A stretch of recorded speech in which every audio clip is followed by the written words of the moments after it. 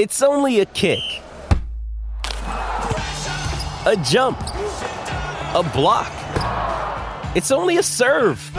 It's only a tackle, a run. It's only for the fans. After all, it's only pressure. You got this.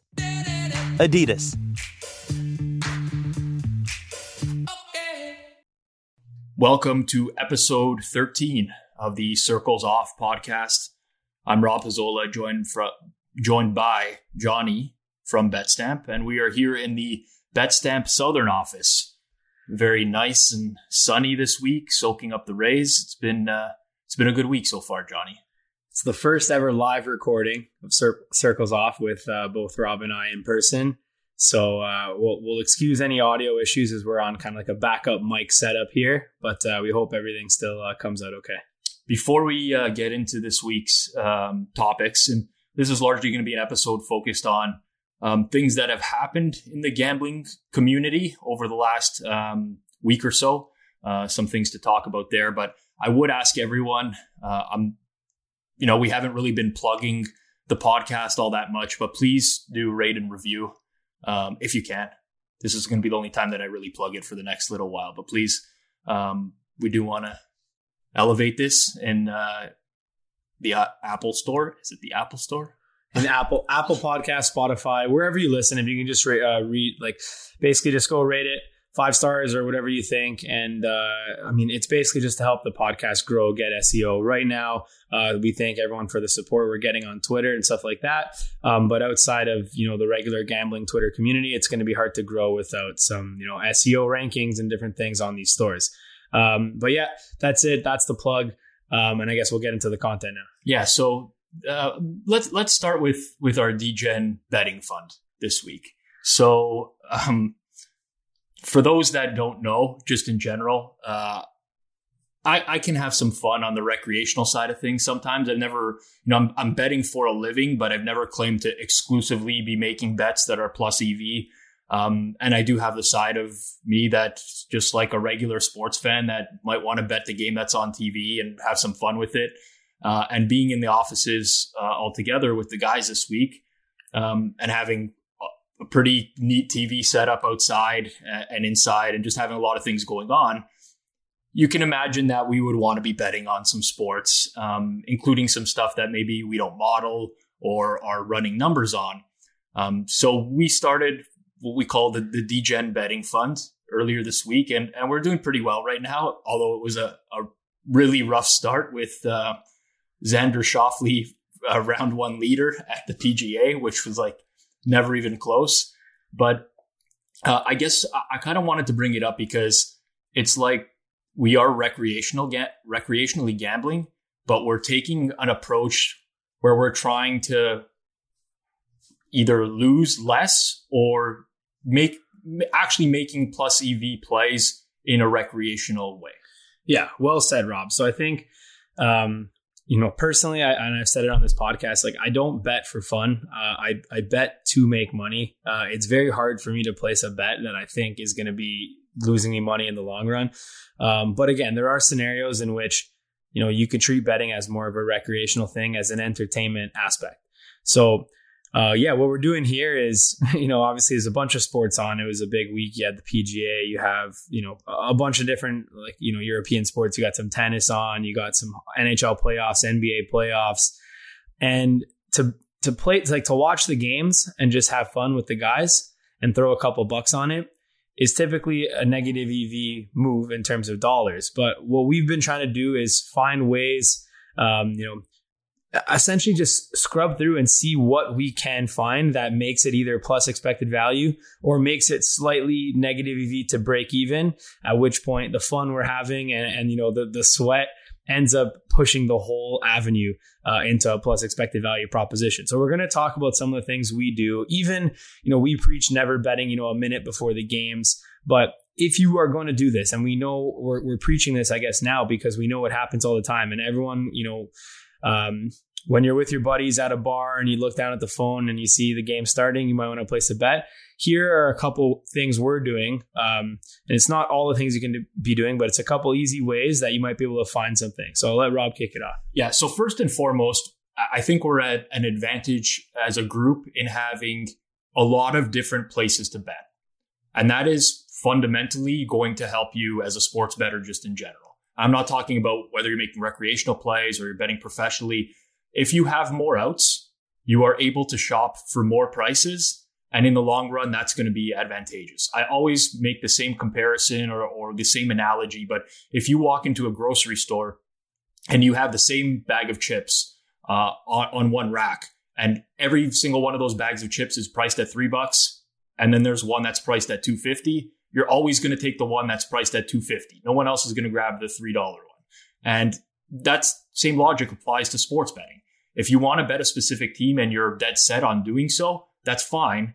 But you should be able to get the best price available. And even if it doesn't matter what time of day you're looking at, this principle applies. So for us, that's been something that's been front and center, I would say certainly, is that, okay, we're not necessarily certain that we have an edge here, but we've been able to find some prices that are relatively off market where we might actually have an edge on that number. And even if we don't, in the long run, we're best served to bet that price because we're going to lose less. Yeah. So, for example, yesterday, and Rob and I are both Toronto Maple Leafs fans, hailing from Toronto, born and raised. We wanted, potentially a little sweat on the Leafs. So you look at the options, like what can you get to back your favorite team? Even in a sense where, Rob's modeled the game. He doesn't have an edge. He makes it somewhere in between where the midpoint is of the current market price. But for example, what I do is I open up BetStamp and I'm taking a look like, okay, what's best available on either side. There was a scenario yesterday where you have, the Leafs coming in around at minus 170 at one book. And then you've got Montreal at another book where you can get them, plus 165, plus 167. So in that scenario, although, you don't have a straight arbitrage play where you're locking in money, but when you're betting into something at that low of a hold and you could take your pick, you're really not costing yourself a ton of money. So something like that, betting the Leafs right before the game, but taking it at a really, really low hold, that's probably your best option if you want to save money. But further to that is, and there's no comparison tool yet for this on BetStamp, which we hope to launch one day soon, but comparing all of the alternate markets.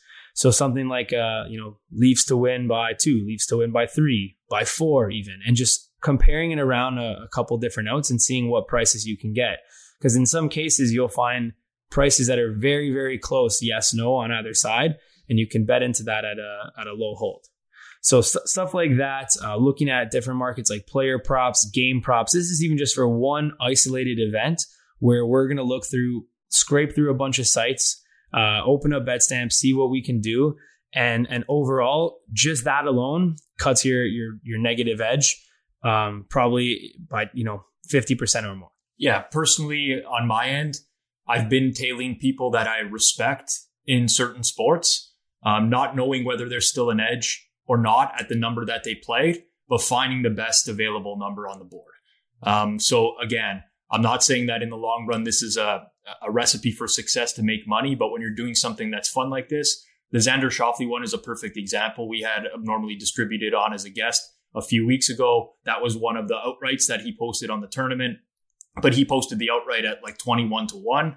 By the time we were going to look to bet him, he's 13-1, 14-1 in a lot of spots. So we start looking at some alternative markets. We found the price of Schauffele first round leader that was, I guess, like a unicorn price. Yeah, well above market, where we were able to just jump on that. Now, it ends up being a loser. We didn't really expect to win that at a long shot price, but that's the kind of stuff that we're talking about here. And, that's just been the approach, and it's kind of fun. And look, like this is something for me that I personally don't experience a lot in my day-to-day betting, is looking at alternative markets a whole lot, especially props. This is kind of like my first real foray into like 10 minutes before a game, scouring every site imaginable and comparing props and finding off-market numbers. So, instead of betting the Leafs to win a game, as an example, we had a scenario in game 1 where we bet Austin Matthews to score a goal because we were able to find an off-market price, and we were still able to root for that over the course of the night. So that's basically the approach that we've been taking.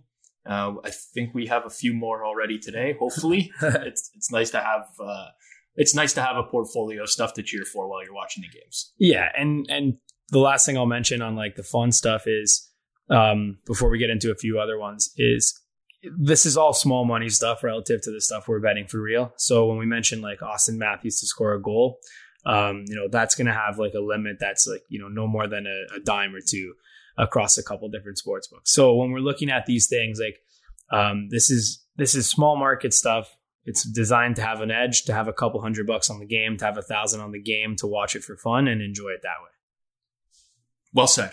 So a couple other ones we wanted to mention in terms of while you're watching the game, what could be fun is, so I've always had this idea when talking with my buddies watching a game is everyone always has that like prediction, right? Where they say like, Ovechkin just got hit hard. He's going to the bench. He's fired up. This guy's going to get the next goal, or this guy's going to score the winner, or something like that, right? But you can never really bet those at a sports book. So idea for anyone running a book right now is kind of like offer a service where, and they don't have to give great odds, but someone could kind of like type in whatever they wanted to bet on mid-game, and you could just offer a bettable price on that. And even if you're giving, a really high hold, I think that would be kind of fun. So something like, I think, Aaron Rodgers, he just got hit hard. He's down. Like he's going to come back for the third and have a huge quarter. I want him to get like over, 2 touchdowns this quarter.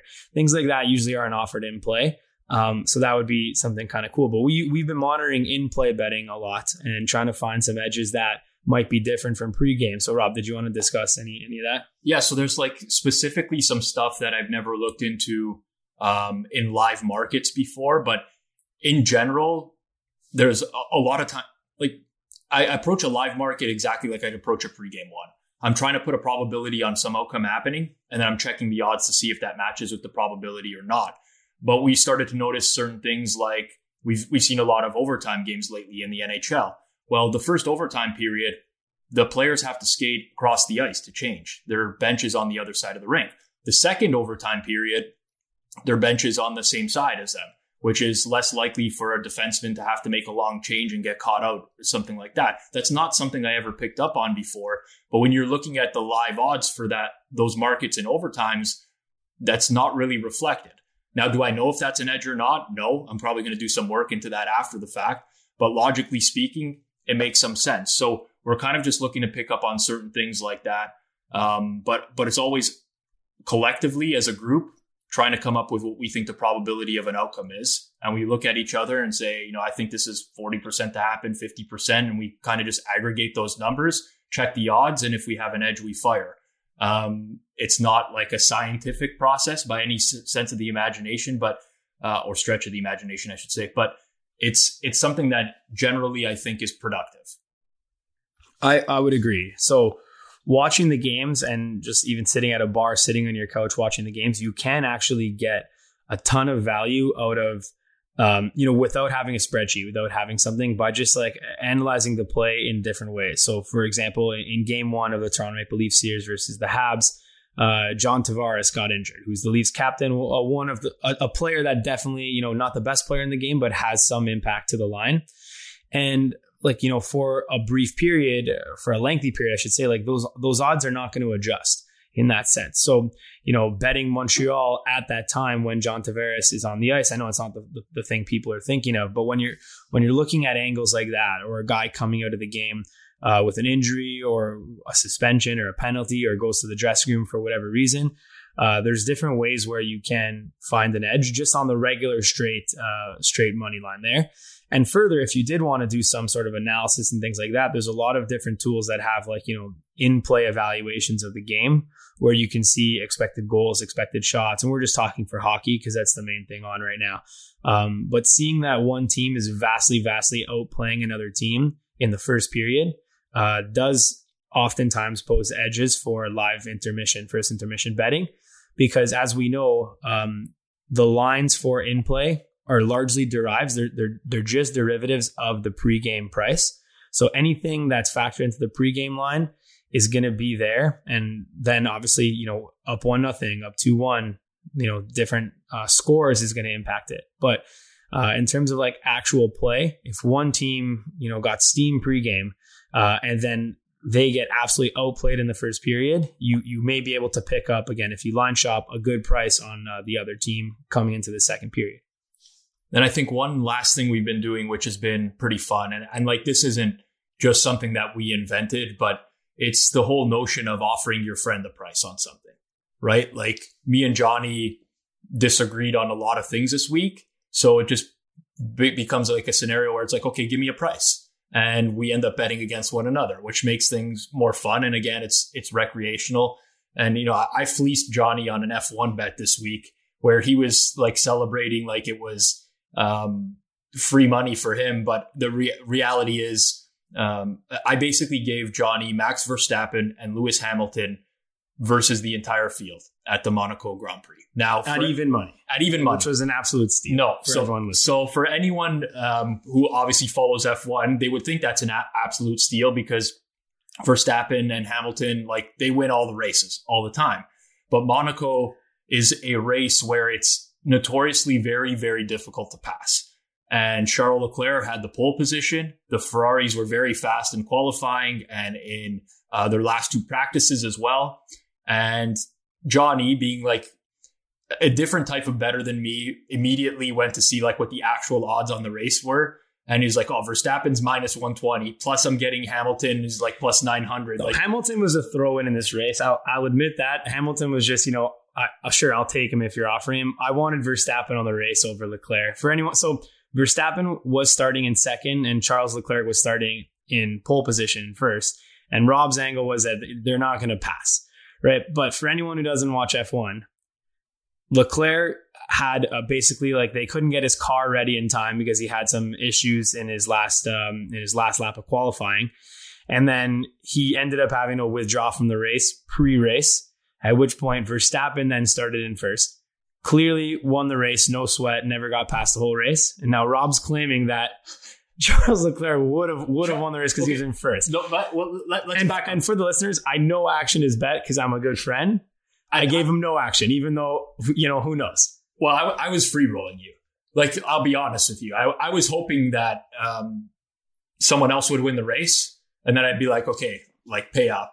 I was definitely pulling a scumbag move there. But let's backtrack here. So as soon as Leclerc was out, I immediately said Verstappen's going to win the race. So I wasn't backtracking on my belief of whoever got to that first corner first is very likely going to win unless they have some sort of mechanical problem or they crash out of the race. So it was a pretty fairly easy win for him. But I will say Carlos Sainz, who's the other Ferrari, was pretty much within 4 to 5 seconds of Verstappen for the entire race until he had to pass all the guys that he was lapping later on in the race. He lost by like 9 seconds or something. So I'm still very confident that I had the right side of that bet. And when you look at the race as a whole, nobody passed anybody. Like Lewis Hamilton could not pass Pierre Gasly for the entire race. Like it's impossible to pass on that track unless you're so much faster than the guy ahead of you. And it just didn't happen. So we're never going to know, which sucks because I'm so confident that I gave you like a really shitty bet. But we won't know. We're never going to settle. We'll never be able to know. And we were hyped up. We were chirping back and forth for 2 days or for a full day after practice. And then sure enough, the mechanical difficulties, and we didn't get to see the race of the year. But like Rob, so again, this is for anyone who cares and is still listening to this. Rob claims that Verstappen, who is the best driver this year and a superior driver to Charles Leclerc, was going to not pass him because of the fact that nobody passed Verstappen. If a superior driver is in the lead and he doesn't have Verstappen, didn't get passed because he didn't have Verstappen behind him. And that's my argument in this race. Either way, we're not going to know. But then again, so Verstappen and Lewis Hamilton versus the field cashed. I know action is bet because I'm a good friend. Didn't have to because I don't think books would have no action that. Right. But it's all good. We'll have to bet again next race. Yeah, I mean, those are fun just in general. It is honestly so disappointing that he couldn't start that race because like we will never know now. And I was hyped, like really, really hyped for that race in general. But it is what it is. But I think we all have like that one friend that is just like the type of guy that makes a million predictions on sporting events and then eventually gets one right. That's like some sort of long shot, and they like talk it up like they've never made a wrong prediction in their life before. I know, like, my best friend is basically like that. And I think it's just like a fun game to play with your friends. Like, my buddy says, Calvin Ridley scoring a touchdown on this drive, guaranteed. I'd be like, okay, I'll give you 3-1 on that, or I'll give you 5-1 or whatever. Like, I make him put his, and then like at the end of the day, you'll be like, I called that. I knew I called that. I'm like, buddy, you're down like 400 today. I don't care what you called. Like, you called a lot of losers too. So, I mean, it's fun. Obviously, bet recreationally. We don't, we've seen cases of problem gaming before where it can become an issue and you never want to bet with money that you don't have. But if you're just looking to spice up a day of sports, whether it's lunch money, even less than that sometimes, like, we golf, people would laugh, but we literally golfed this week for $1 a hole. Me and Johnny.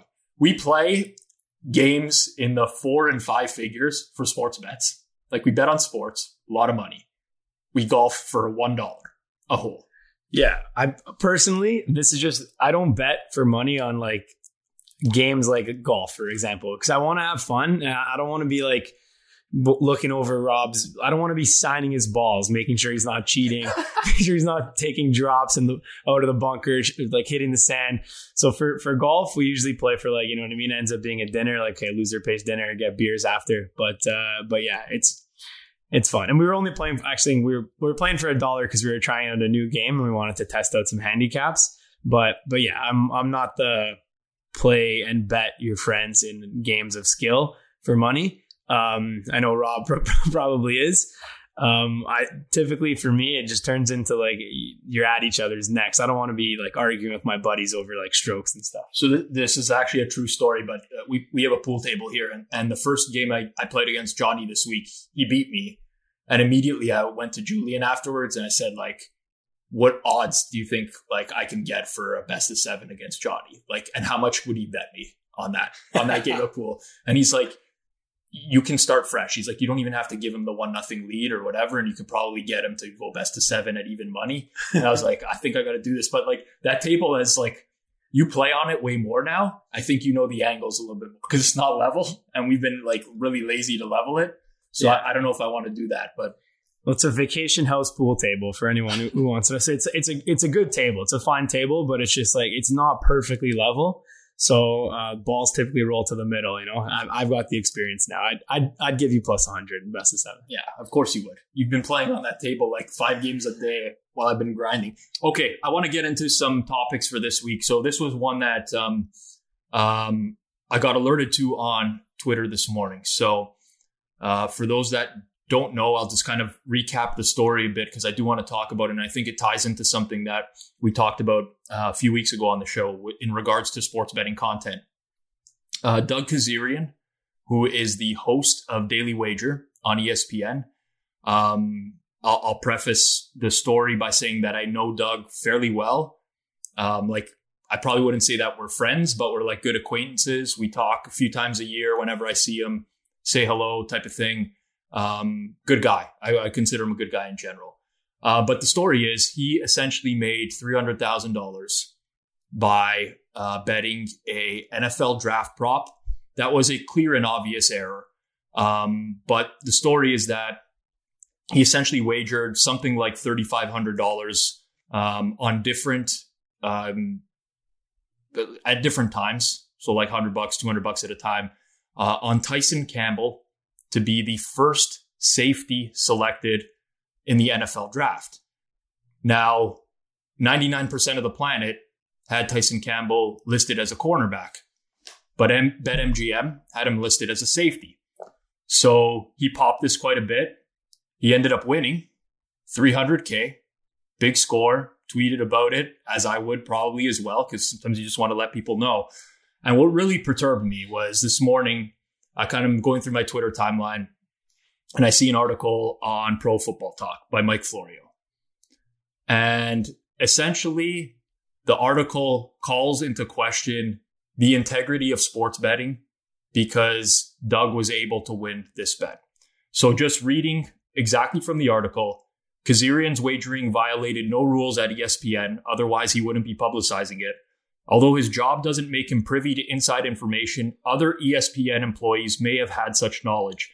It's a dynamic that cries out for clear rules and regulations, checks and balances regarding the activities in which network employees can and can't engage.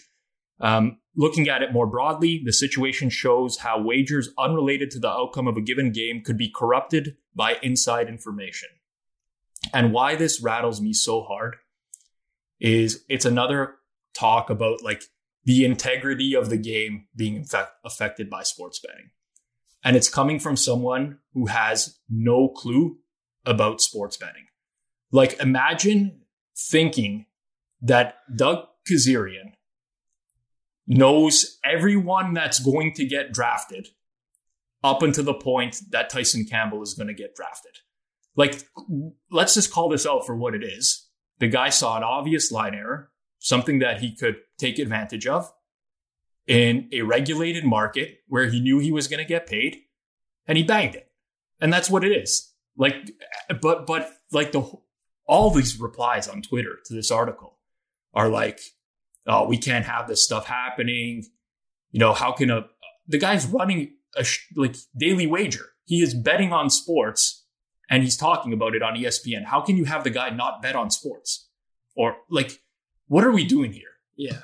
So I think, I mean, listen, there's two ways you want to put it. I think Rob nailed it. What happened is not that you had inside information from Adam Schefter, from another ESPN insider that said this team's taking this guy, because that just doesn't happen in these scenarios, especially when you come down to like end of the first round. It's impossible to predict, trades. Like some of the teams don't even know who they're taking at that point because they don't know who's available.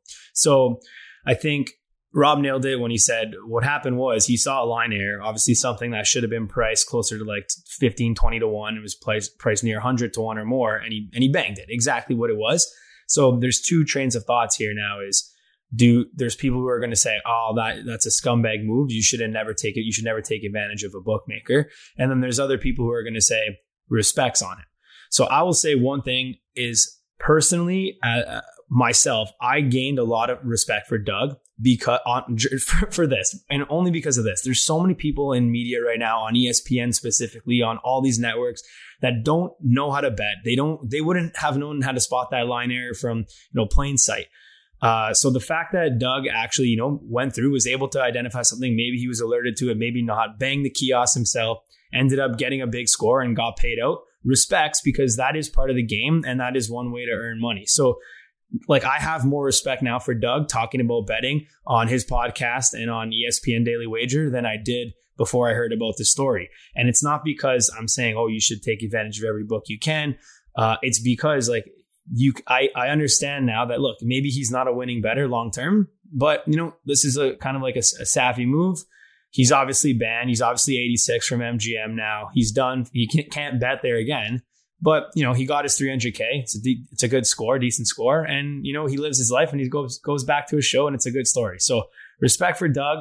I'd rather there be people like that giving out picks, giving out things on TV, than people who literally wouldn't even understand how the odds work in that scenario. And that's kind of a major point that I wanted to make. Yeah, I mean, I think there's a lot of things that go into it. And like, I had a friend ask me, like, would you have done that? Would you have made those bets? Like, it's a little bit scummy. I'm like, it's not scummy. Like, the sportsbook is trying to take my money just as much as I'm trying to win money from them. Like, I'm looking for every advantage that I can possibly get when I'm betting on sports. Now, there's consequences to that. Like you said, I mean, I don't know that he's banned from BetMGM now, but I think it's an extremely high likelihood. And the only reason that he potentially might not be is because he's an ESPN personality and they wouldn't want him to tweet about that or have any sort of negative connotations associated with their sportsbook. But like, I think that's executed to perfection. Like it's find an edge. What does Spanky always say? What's the Spanky go-to line? I think he says, hang the line, take a hit. Hang the line, take a hit. Simple as that. And it's a regulated market. They have to pay it out. Good on you. Now, it's very different if I go to an offshore or a PPH and try to do the exact same thing. Because if I do it at a PPH or an offshore, there are no regulations in place. It could potentially go unnoticed, but it won't go unnoticed if you're winning 300K. So all of a sudden that's going to raise some sort of flag. Very likely to get canceled. Very likely to lose that account or get limited in that account. And very likely to get free rolled as well, where they'll leave that bet open even if they notice it beforehand. And if it loses, okay, we're going to take your money. And if not, we're going to not pay you. Now, I'm not saying every single offshore on the planet is going to do that in general. There's a few that I think wouldn't, obviously, but you always run that risk. So for me, I think like this is just a well executed move on Doug's part where he found an advantage, exploited it. And after the fact, like people calling into question the integrity of the game, the integrity of the draft. Like Adam Schefter thought Mac Jones was going 3rd overall. That's kind of why I banged Mac Jones early on. Like these guys are wrong all the time. These insiders are not, it could literally be a team calling down from the end of the first round and literally calling Doug and say, you know, we're eyeing this guy. It doesn't matter because there's so many picks beforehand and that obviously didn't happen either. But like, I thought it's just absolutely ridiculous. And it just goes back to the point we made like 5 or 6 episodes ago where we're talking about the content in the space right now. And people are just forced to write about it. And I mean, I don't mean to offend Mike Florio, but the guy knows nothing about gambling and probably shouldn't be writing stuff about this. Like it's completely uneducated take. Yeah. I think another thing that goes, gets blown out of proportion here is like, oh, if he could win $300,000 here, then there's obviously like he would be incentivized to, you know, seek out this info, or anyone working for ESPN. The reality is in this scenario, yes, $300K was, you know, the prize, but like this was only because he was betting on something that was such a long shot, you know, 100 to 1 or more. Typically betting at those kiosks at MGM, like you're feeding in $100 bills. You're only going to be able to get a couple in there before the line changes or before something gets taken off the board. So like, you know, he probably bet, you know, probably fed 25 ones into the machine. Sorry, 2500s into the machine and was able to get that. But overall, you can't get enough money down on draft props to really make it worthwhile to be seeking out inside information. Like for a couple $1,000s, like it's not really worth it for Adam Schefter to be banging draft props and things like that. Obviously that him having relationships with the team and things like that, I'm sure that stuff's kind of prohibited. But for a guy like Doug, who's actually on a gambling show, he's supposed to be giving out gambling advice, information, educating about gambling to the masses on ESPN, one of the biggest networks. The fact that he does bet and did this, again, like I said, great. I have big respects for that. I actually appreciate that. I think one point that something that goes unnoticed by people who are not involved in the space is how sports betting can actually help with the integrity of the sport rather than the opposite way around. So people are always thinking, oh, like what if people know about the outcomes of the games? Well, if they do in general. But now all of a sudden, I'll take a random example, but a ton of money starts coming in against Green Bay, right? And then all of a sudden, half an hour later, publicly gets announced that Aaron Rodgers is out. Obviously, there was some info known beforehand. That info was going to be known regardless by someone. Now, with sports betting being the way it is right now, especially in regulated markets and things of that nature, now all of a sudden, sportsbooks know that this information is available. They know exactly who's been betting it. Now, this is done much better in the UK than it is in the US right now, because in the UK, like every single bet feeds through into a commission where they can monitor this stuff, especially for soccer and tennis, and they know when match fixing is going on in general, and they can be on top of it. But just by being able to see that what's happening there and that information leaking, you can you can go right back to a source and you can get it out of the game in general. But just in general, there's a lot of myths, I guess, when it comes down to it, and people not really understanding how betting works. Yeah. So well said. I think this is a good segue into what would be our next topic of, you know, winning money at sportsbooks, the integrity of, you know, you see a bad line like that. Do you bang them for it, or do you alert the sportsbook to it and maybe, you know, get in the good graces and things like that? A lot of other podcasts, a lot of other people who have been in the industry, professionals for a long time, always say like a game is about integrity. You never want to like take somebody down. But the reality is the way the regulated market has become right now is like nobody is allowed to win long term in these sports books, especially a recreational joint like the sports book where this happened. So it poses a different question of like, you're like, I guess I'm not trying to be like a player advocate or anything here, but you have to factor in that, like, if you had bet, let's say like the reverse on, let's say there was a no price on him being the first safety drafted. They don't void that bet. You know what I mean? Like, they're taking that money in. If you get limited to $1, there's nothing you can do. You can only play $1 now. If you take advantage of a couple bonuses, non-recreational stuff, as our buddy Joey Knish mentioned in his Barstool rant, which I guess we'll get into, there's no recourse you can have there, right? These sportsbooks can do whatever they want in that sense. So when you do see an opportunity like this in a regulated market, like, it's a little bit of a different story versus, back in the day when there was a bookie who you had an actual relationship with, who was taking your bets and, paying you out of honor, never stiffing, never cutting, things like that. It's a different game nowadays, I think, personally. Well, I agree with you. I think it's hard to win at betting on sports.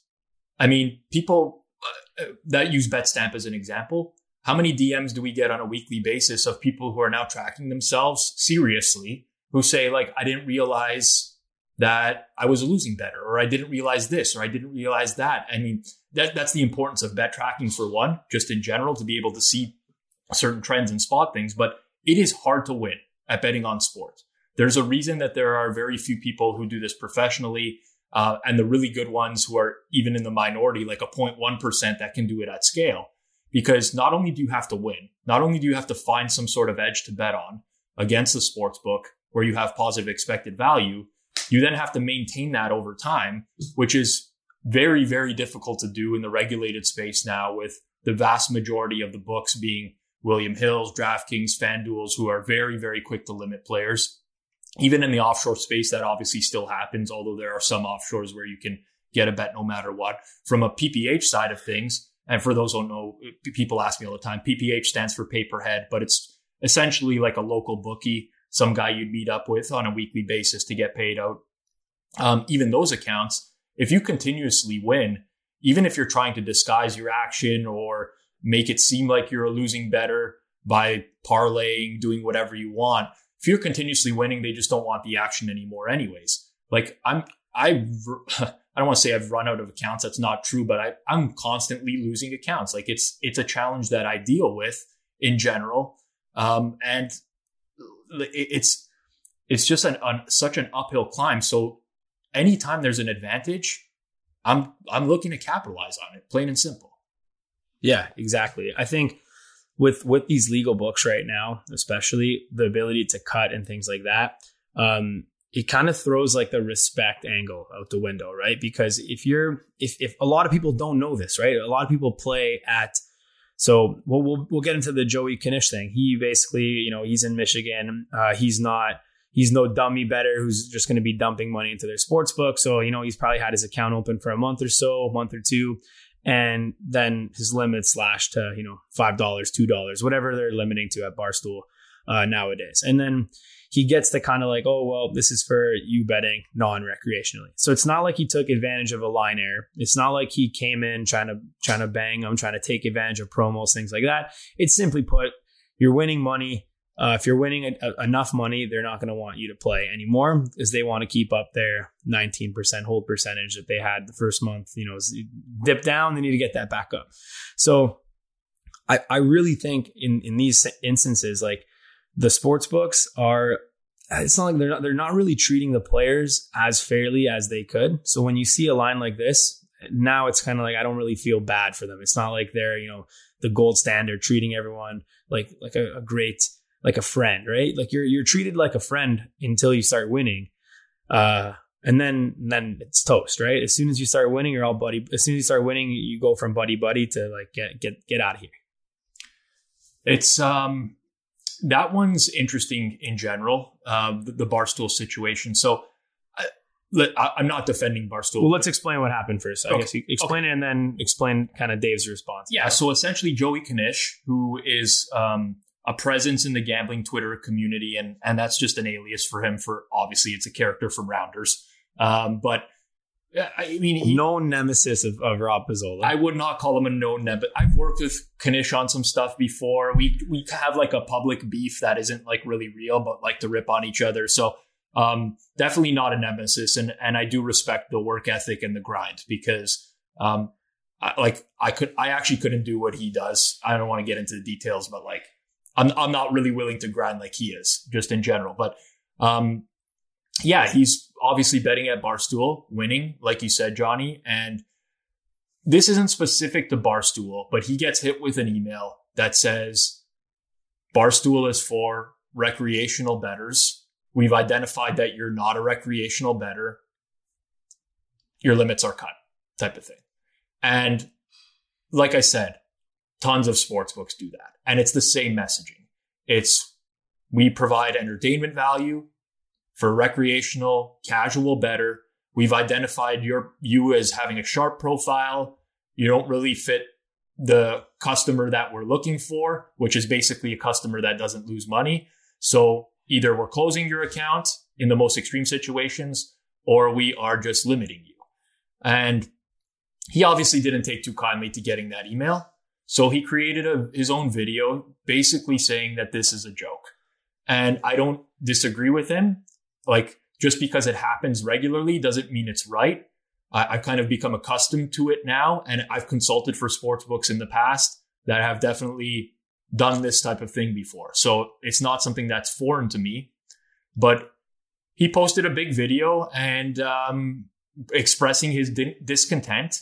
And while Dave Portnoy didn't respond to him directly, Portnoy talked about it in general and basically said that what Kanish is doing is the equivalent of card counting in blackjack. It's not allowed. That's not what they're looking for at Barstool, so that they were well within their right to limit him, which is an interesting message, to say the least. Because for one,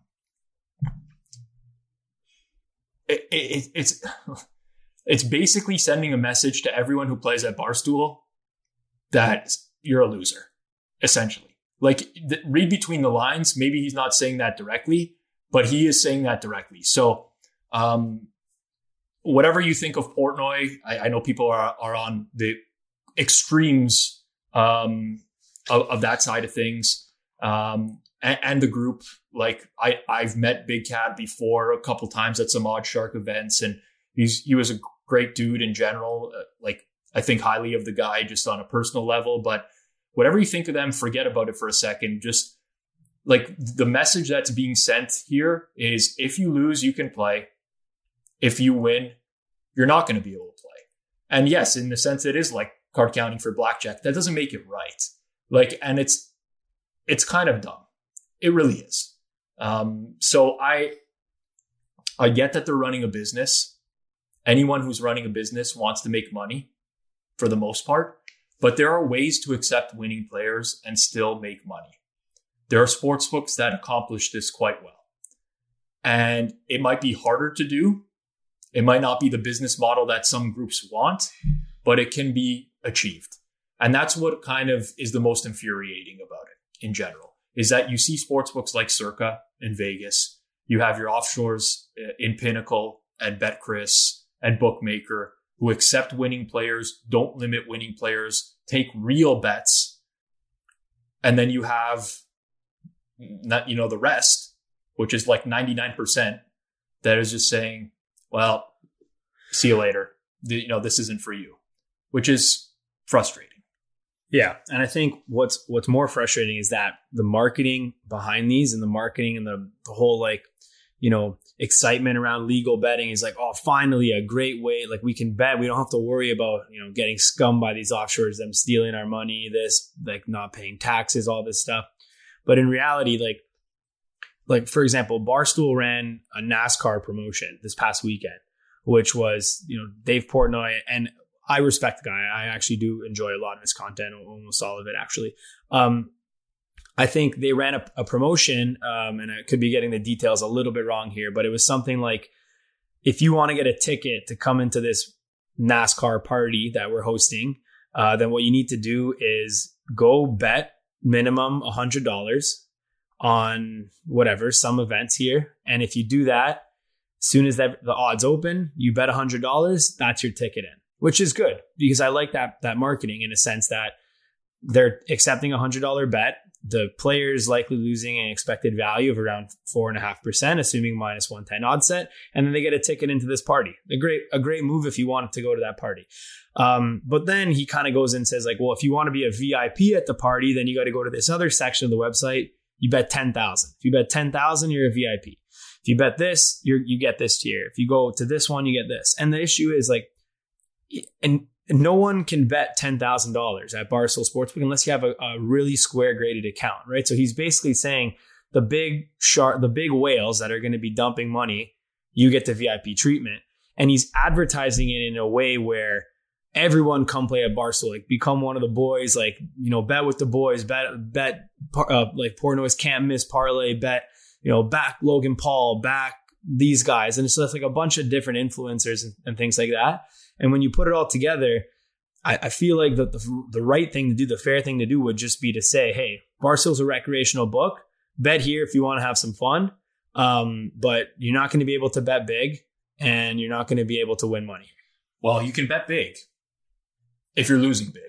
That's where it's like, listen, it's business. And I understand from their point of view, like, you know, Joey Knish has his own point of view, which is this is affecting me in a negative way, and it's affecting some others in a negative way. But he knows he's going to get limited. He's been limited multiple places before, and he knows it's not like this is a surprise to him. It was probably like it reached a boiling point. Of course. I've been there. Like, I completely get it. Something happens to you a few times, you can take it, then it starts to get frustrating, and then you just have that it's like a spark, right? Where you just snap and you just go off at that point. I've had a lot of those moments. I'm not proud of them. People on my Twitter seem to love them in general and encourage them, but I'm really not proud of going after specific people. But it gets to you, right? Like, you see so much garbage come across your timeline. Sure, you can unfollow people. That's great. You can mute people. You know, I do all sorts of stuff like that. But then other people that I follow are liking a tweet or something. It appears on my timeline. I lose my mind and I spiral out of control. And the same thing happened to him in general. But like, what really, really bothers me about the Portnoy response, and I don't have strong feelings on Portnoy one way or another. Like, I've talked about like the culture we live in nowadays where you have to be, you know, you have to love something or you have to hate it. There's no one in between anymore. Like, I'm in between. I find some of the stuff that Portnoy does hysterical. I think he said some public stuff that, you know, he's entitled to say, but I don't agree with. Like, I'm not taking a side one way or another, but the comparison to the card counting is what drives me up the wall, because the premise is that this is fine. Like, other casinos limit card counters, so why can't I limit winning bettors type of thing, right? Because they're not playing the game for fun. I don't know when this became a thing that this is just correct. Like, if you can have some sort of edge over the casino, it's fine that you're banned. Like, why is the game of blackjack just not adjusted so that no one can game it? Like, this is what I don't understand. Is it just, I agree. Is it because it's historically, like, it's too hard now at this point to change the rules of blackjack? But why not just change the rules so that if someone is even counting cards, they do not have an edge? Like, that seems to me to be so much easier than to just throw out those players. And on top of that, I really don't think it's going to affect people in the sense that they're going to be like, I'm never playing blackjack again. Like, they're going to walk into a casino, they're going to sit down. Okay, now I'm losing on ties. Oh, well, like, some people are going to be upset about it and not, but like, life's going to go on in the casino. They're just going to go play a different game. So that's what bothers me. It's like this premise that, oh, these guys do this thing, so why can't we do this thing?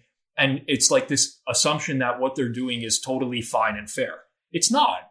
I mean, I know that they're running a business. I get that you have the option, but at some point, like, it's just so dumb that you create a game where it can't be exploited. It's not like sports betting. Like, it's completely independent. Like, you have your fixed cards. This is what can happen in this game. Let's adjust it so it can't be exploited. Am I losing my mind in thinking this? I think you're right. I think, well, doesn't single deck blackjack eliminate like the rules of single deck? Yeah, I think so. I mean, I don't know exactly. I can't imagine that you can gain an edge unless you're playing potentially with a full table and there's a lot of cards that come out in one hand where you would know. I think single deck gives you your lowest hold versus the casino, but then eliminates the card counting because they'll reshuffle. I'm not sure exactly, but either way, it hurts the bottom line single deck blackjack because they can deal less hands in an hour than with the shuffle the shoot that has like 6 or 8 decks, right? So like that's what it's a business. I get it. I completely understand it, but I'm not advocating for Barstool to now say, okay, we're going to charge -20 on NFL because that's the only way we can do it. But overall, there's got to be like some better solutions in place. Just overall as an industry, we'll give a plug here. So there's a few sports books like Rob mentioned that won't limit. So if you want to play and you don't want to have to worry about getting limited, go play at Circa Sports. Now, right now, they're only in Vegas and Colorado. I think they've announced they might be coming to a few more states. I'm not entirely sure. If you're in one of those states, Nevada or Colorado, then, open up an account there. You don't have to worry about getting limited. If you're outside of the US or if you're in Canada, if you can play at offshore shops that won't limit you, mainly Pinnacle would be a good one. Then you can do that and likely not have to worry about getting essentially your limit slashed in half or cut and things like that. But overall, like we'll see where it goes. I don't know if this is going to be like this forever, but we'll have to see. I don't see it changing. I don't. Well, I mean, look, listen, there's a lot of people out there that limits are never going to be a problem. And I get that. And honestly, just play at the sports book that is suiting your needs. For sure. And for for a lot of people, it's the offering, the markets that they have. Do they have this type of thing that I'm looking to bet? For some, it's how easily can I deposit and withdraw? Like there's a lot of factors outside of limits. And for those people, like I'm not suggesting you go change your sports book, although I would always recommend getting as many outs as you can just in general to price shop. But yeah, I mean, I don't see this. I don't really see it changing because it's not an issue for the vast majority of people. And I think that's why we're just when Spanky first came to Twitter, I couldn't stand his persona. I've told him this before separately, but like the whole posting secret videos of some guy at DraftKings limiting me and like I thought it was so lame. But I've experienced those things myself, but it didn't frustrate me to the same level. And I guess it's because he's doing it at a much larger scale than I am. But over time, it's certainly gotten to the point now where I feel like I'm more frustrated by it because I know it's not going to change. Like so many people are fighting to make it change, but it's not going to happen. The market is just flooded by these big companies with tons of dollars behind them that are literally paying every like affiliate possible. Huge. Like when we're talking about DraftKings and FanDuel and Will Hill, like we're talking about mega dollars where they market heavily. This is what people see when they're watching TV. It's where they're going to go to bed. And for a lot of people, this isn't a problem. Limiting is never going to be a problem because they don't win. So yeah, we can fight this battle for people to get like, no limits, higher limits, whatever. But it's honestly, it's like demoralizing. It's like that uphill battle that you just feel like is a complete waste of time. So why even fight anymore? Fair. I don't have any powerful contacts in any legal sports books. If I did, if anyone listening does, I'd say here's a really good suggestion is there's no use for a blanket limits across the board at a sports book. Pretty much nobody in the user base is going to be able to beat like NFL sides, NBA sides at post and have a legitimate edge at -10. So, having, and maybe the tech isn't there right now. I know this is a big issue, but if you want to limit on props, limit on derivative markets, limit on alternate lines, limit on openers, like you don't have to post the NBA games the night before on someone's account if they're a sharp graded account, but definitely like give them a fair pop. You're going to make more money as a sportsbook anyways if you're letting people bet NFL on Sundays. To blanket limit somebody and just say your limits are $4, that just sends them directly to another book.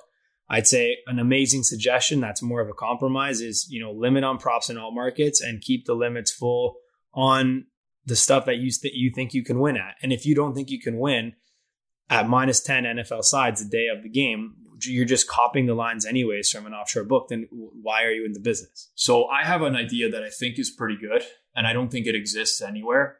And I'll share it, whatever, out loud, even though I think it's a really good idea. Okay, let's save it then. No, I really do think that this would work. You need a well-established player base just in general. So I'm talking about like big offshores, big regulated books right now.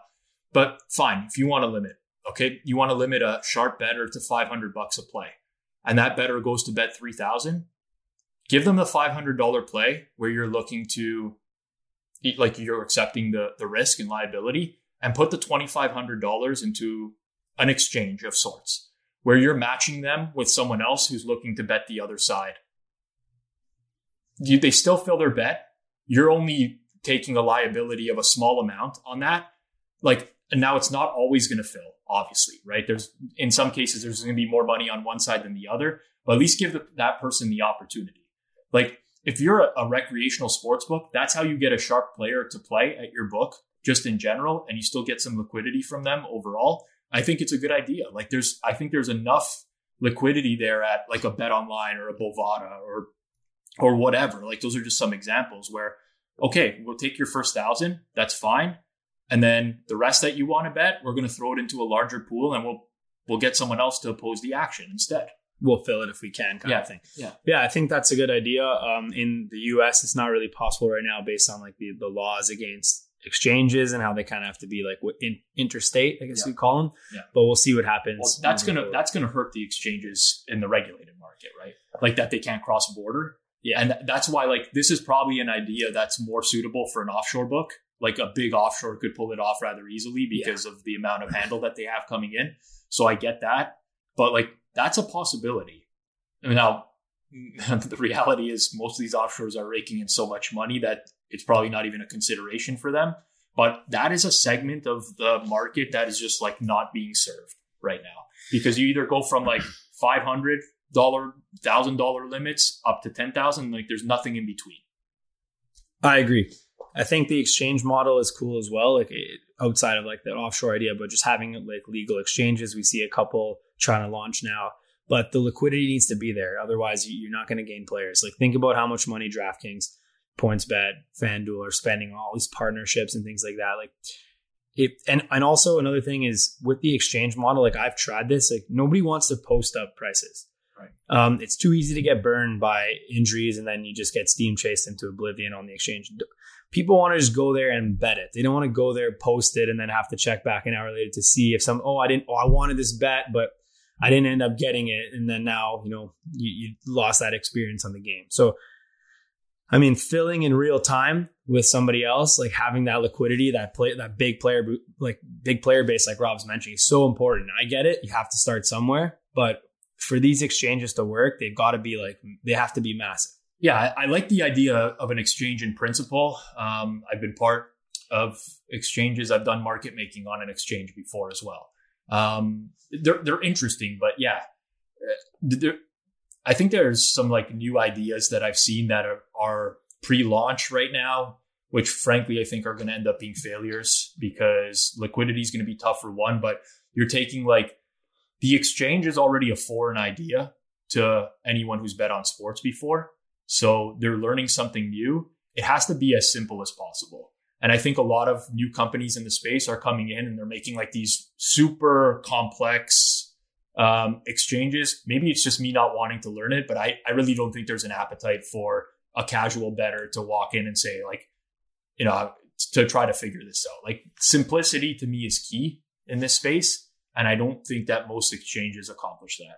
Yeah, I agree. And then further point is like, the regular classic betting doesn't go out of style.